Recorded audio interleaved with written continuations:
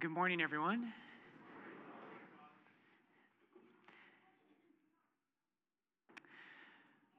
So I love repeating Augustine's really central kind of maxim, which is that the Christian life is all about love. It's everything we do as Christians and as Catholics.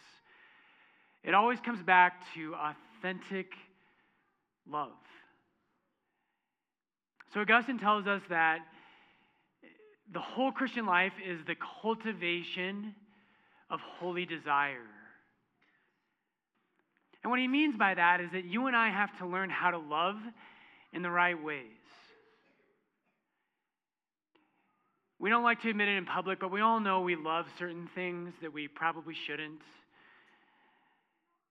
We all love ourselves a little bit too much. We think we're a little cooler than we are, especially me. And there are things we know we're supposed to love that we just don't. There are things you know it's right and you think, I know that I should love this, but it's just not there. And sometimes as modern men and women, we think, well, that's just kind of is how it is. It's not true. Brothers and sisters, you can feed your love for the right things. You can do that. Today, what I want to reflect with you about is our second reading. The second reading, we've been going the last couple weeks through 1 Corinthians chapter 7. And 1 Corinthians 7 is one of those readings when it comes up that I think most priests, they just kind of pretend it didn't happen and let's just move on and we'll talk about the gospel. Last weekend when I was gone, one of our parishioners, a friend of mine, he said, he was like, Father Brian, he's like, you're right. No one goes to Lourdes to feel good. He's like, you definitely stick it to us. I'm like, yes. But it's a hard chapter, and it's a beautiful chapter. So I want to reflect with you about that today. And 1 Corinthians 7 is St. Paul's treatment about marriage and virginity. The corresponding passage in the Gospels where Jesus talks the most about it is in Matthew chapter 19. So how do we understand this as Catholics?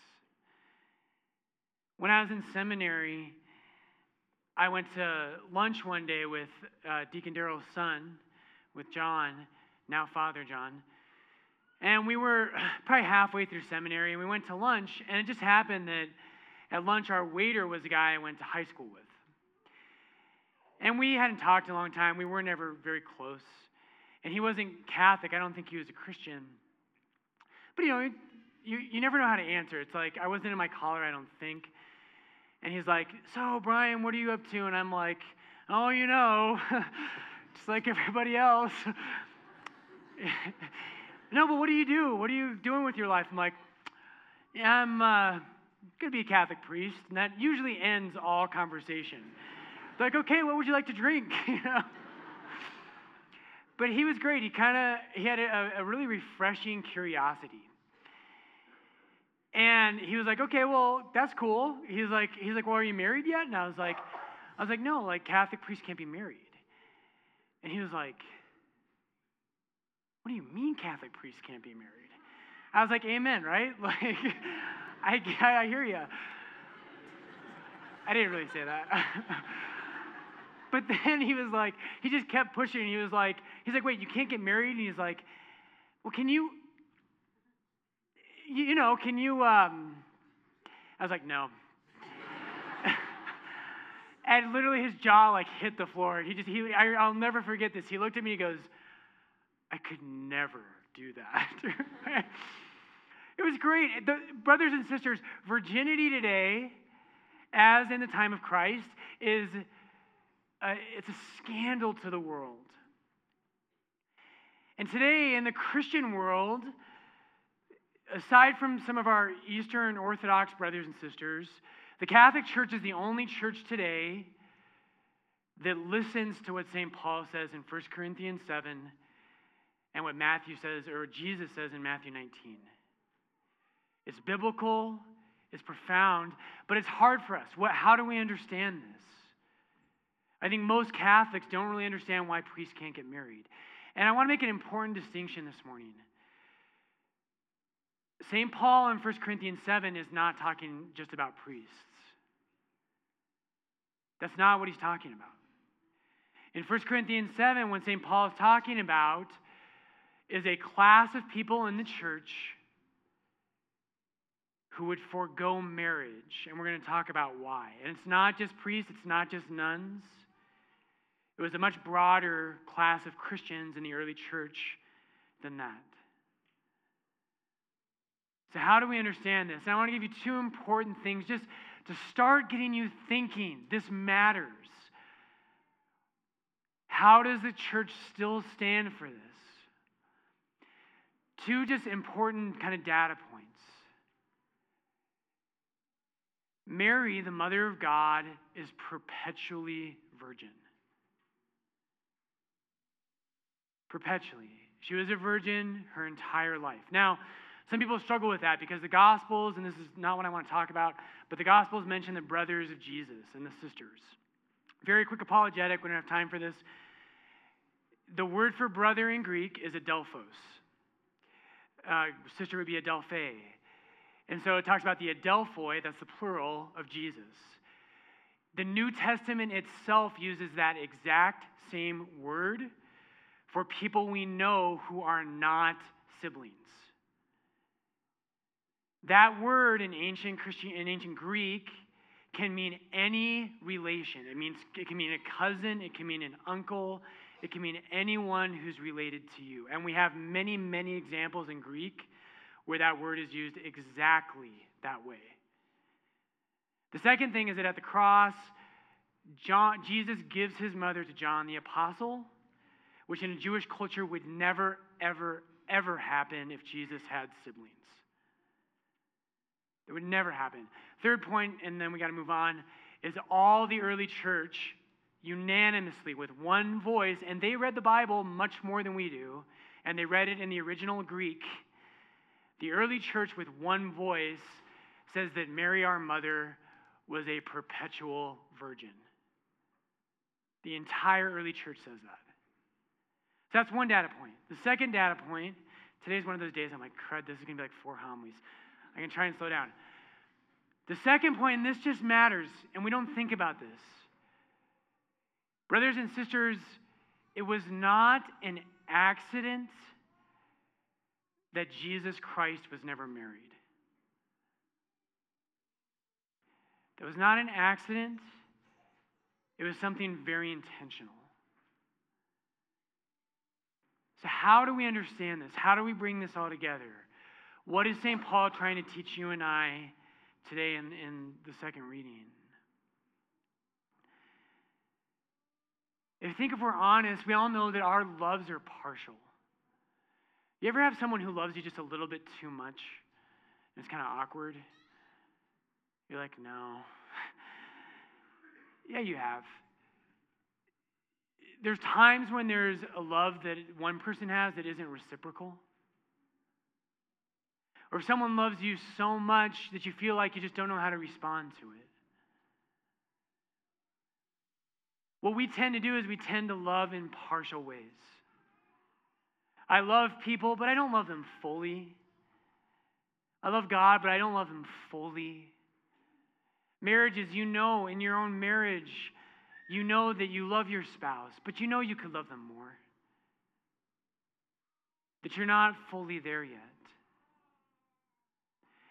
But isn't there this desire in each of us? There is a desire, and we all have this. Every one of us, you know what you want. You know the deepest desire of your heart and soul is to love in a way that says everything. We desire to love in that way. I fail at that every day. But I always tell people, you know you love someone not when it's like, man, I am really attracted to you. Or like, wow, I love you so much, I had a really good time with you. That's wonderful, that's a type of love. But when you really love someone, and the way you know that is authentic and the type of love you're meant for, is a type of love where you say, everything. Everything I have is yours. And you start using big words. You use words that you wouldn't normally use. That's why weddings are so powerful. Right? People are making up their own vows. Sometimes couples in marriage prep, they'll ask me, Father Brian, can I make up my own vows? And I'm like, no. And then they're like, wow, I thought you were nice. But marriage means something. It's already, Christ taught us what marriage is. When you get married, right, it's sacred, it's beautiful, right? A couple, they speak those vows to each other. They say, I promise to be true to you in good times and in bad, in sickness and in health.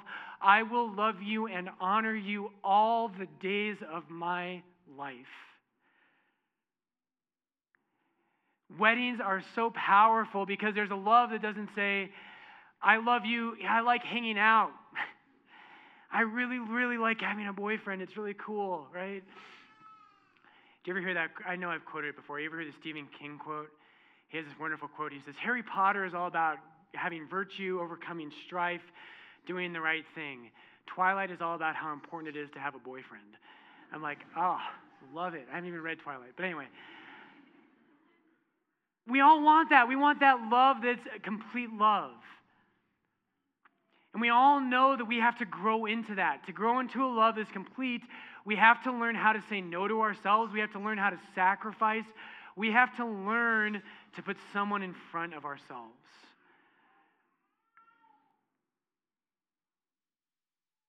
That's what the cross is.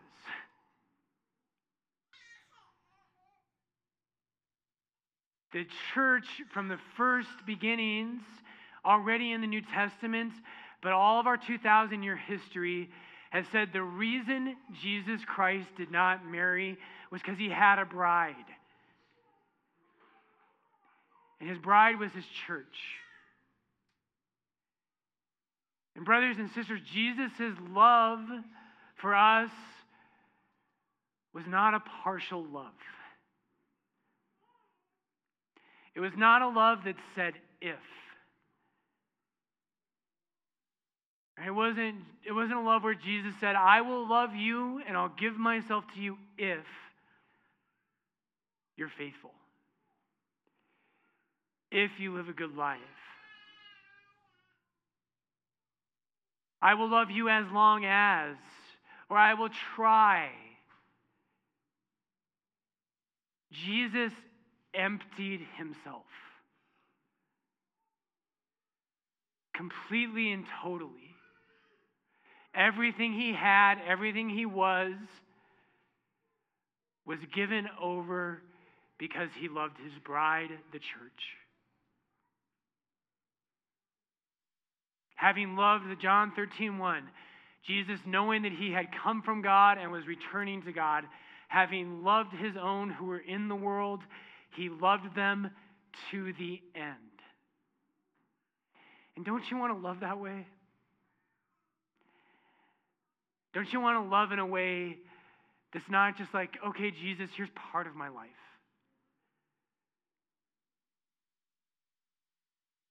Lord, you gave me everything. You died on the cross for me. St. John Paul II says that on the cross, Jesus taught us poverty. Right? When Jesus died, he could not have been more poor. He did not have a loincloth. Romans stripped crucifixion victims completely naked. Everything he has is divided among the soldiers. Jesus is poor for us. He's chased on the cross. St. John Paul II again says, this goes back to Adam and Eve. In the Garden of Eden, it says that Adam and Eve were naked without shame. And we understand from the church teaching us that Jesus is the new Adam. And on the cross, he is naked without shame for his bride.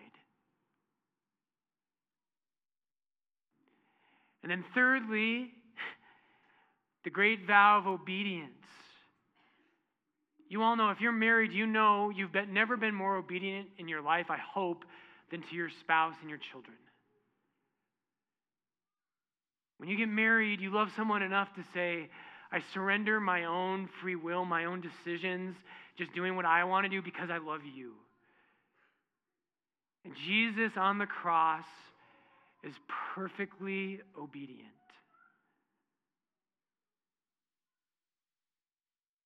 Now it's obvious, but brothers and sisters, think about that for a second.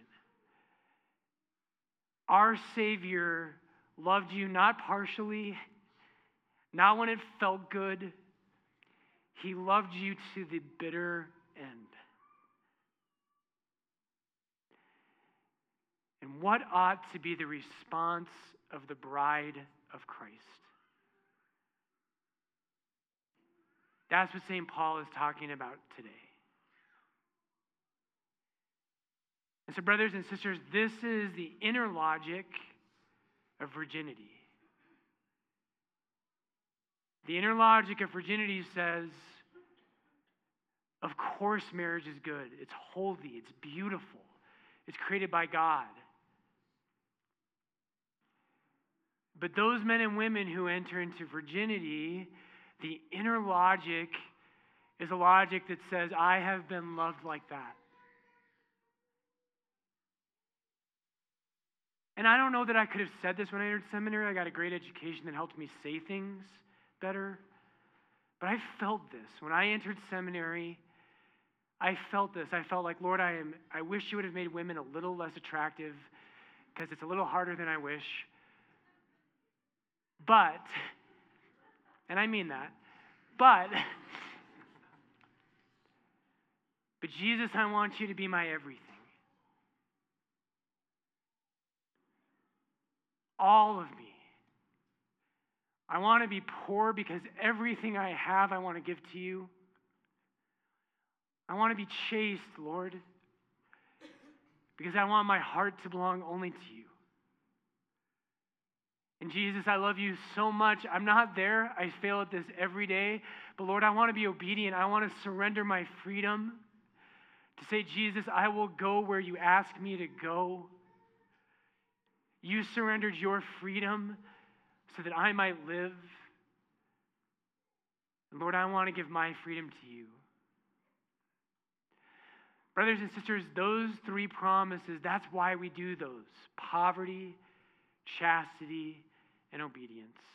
And I just want to tell you, I fail at all three. And I fail at all three pretty much every day. But I'm trying.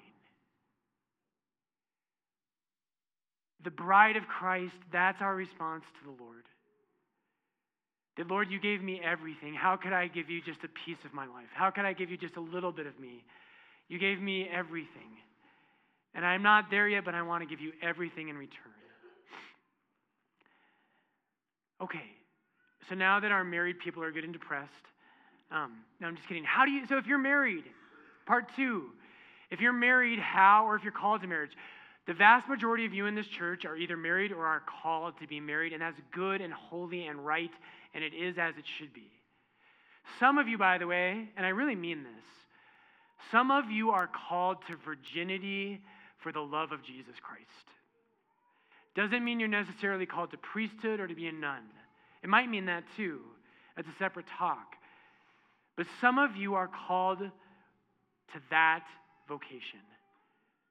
You are called not to a lesser love. Sometimes people think that. They think, oh, people who are celibate, they just didn't fall in love with someone. That's not what celibacy is. Celibacy is a love for God that has driven you to poverty, chastity, and obedience. If you're married, how do we move on from that? How do you say, well, I'm married, Father Brian, and so my life obviously doesn't look like that. Good. Marriage is such a beautiful, holy thing, but here's the challenge to all of you who are married or who are called to marriage. You are called, when you were baptized, the day you were baptized, you became a member of the church, the bride of Christ. And your marriage somehow has to be ordered to the marriage. You have to understand your marriage should look different from people who aren't Christians. Marriage is such a good thing, but Christians know that their marriage is caught up into the love between Christ and his bride. And when I see you, married couples, when I see you, this should be what should happen. Ephesians chapter 5, St. Paul says, husbands, love your wives as Christ loved the church and gave himself up for her. Wives, be submissive to your husbands as the church is obedient to Christ. When you see a marriage where husband and wife lay their lives down for each other, what should happen is those of us who are called to virginity should say, they know how to love. And I want to love my bride, the church, the way that that man loves his wife. So important. So critical. Brothers and sisters, let me leave you with this. Let's go back to the wedding image. So at weddings, I get, you know me, I'm always emotional. We're going to talk about that in heaven, God, if I make it. But in weddings, you know, we have a lot of weddings here at Lord's, and it's just so powerful. And like when that bride comes down that aisle, it's just so beautiful. It is so powerful. And I always get kind of choked up. And sometimes the grooms are like, Father Brian, are you okay? I'm like, it's just so beautiful. And he's like, you remember that I'm marrying her, right? Not you. I'm like, yeah, whatever. It is so beautiful, right? And there's a sense of like couples have made it. And brothers and sisters, every one of us, St. John of the Cross says this. He says, in the evening of life, when you are judged, when you go before God, you will be judged on one thing, and you will be judged on love. You will be judged on love. And love is not a feeling. Love is a surrendering of your life. And a couple on their wedding day has real love, but they're not there yet. Marriage will teach them how to relinquish themselves for the good of their spouse and the good of their children. The Church of God, brothers and sisters, the Catholic Church, the bride of Jesus Christ, is called to be poor, chaste, and obedient because she loves her groom. Your life, somehow, it's going to look different from mine, and it's supposed to. But somehow in your life, you must have those three things. And it's because nothing in this world can take the place of the one who loves you. Jesus, our groom, we love you, but not enough. Lord, inspire our hearts, inflame our hearts. Lord, that we would not settle for lesser loves. Jesus, we want to love you with all of our mind, all our heart, all of our soul, and all of our strength. Lord, may we give ourselves to you the way you gave yourself for us. And in a small way, in a growing way, Jesus, make our love complete.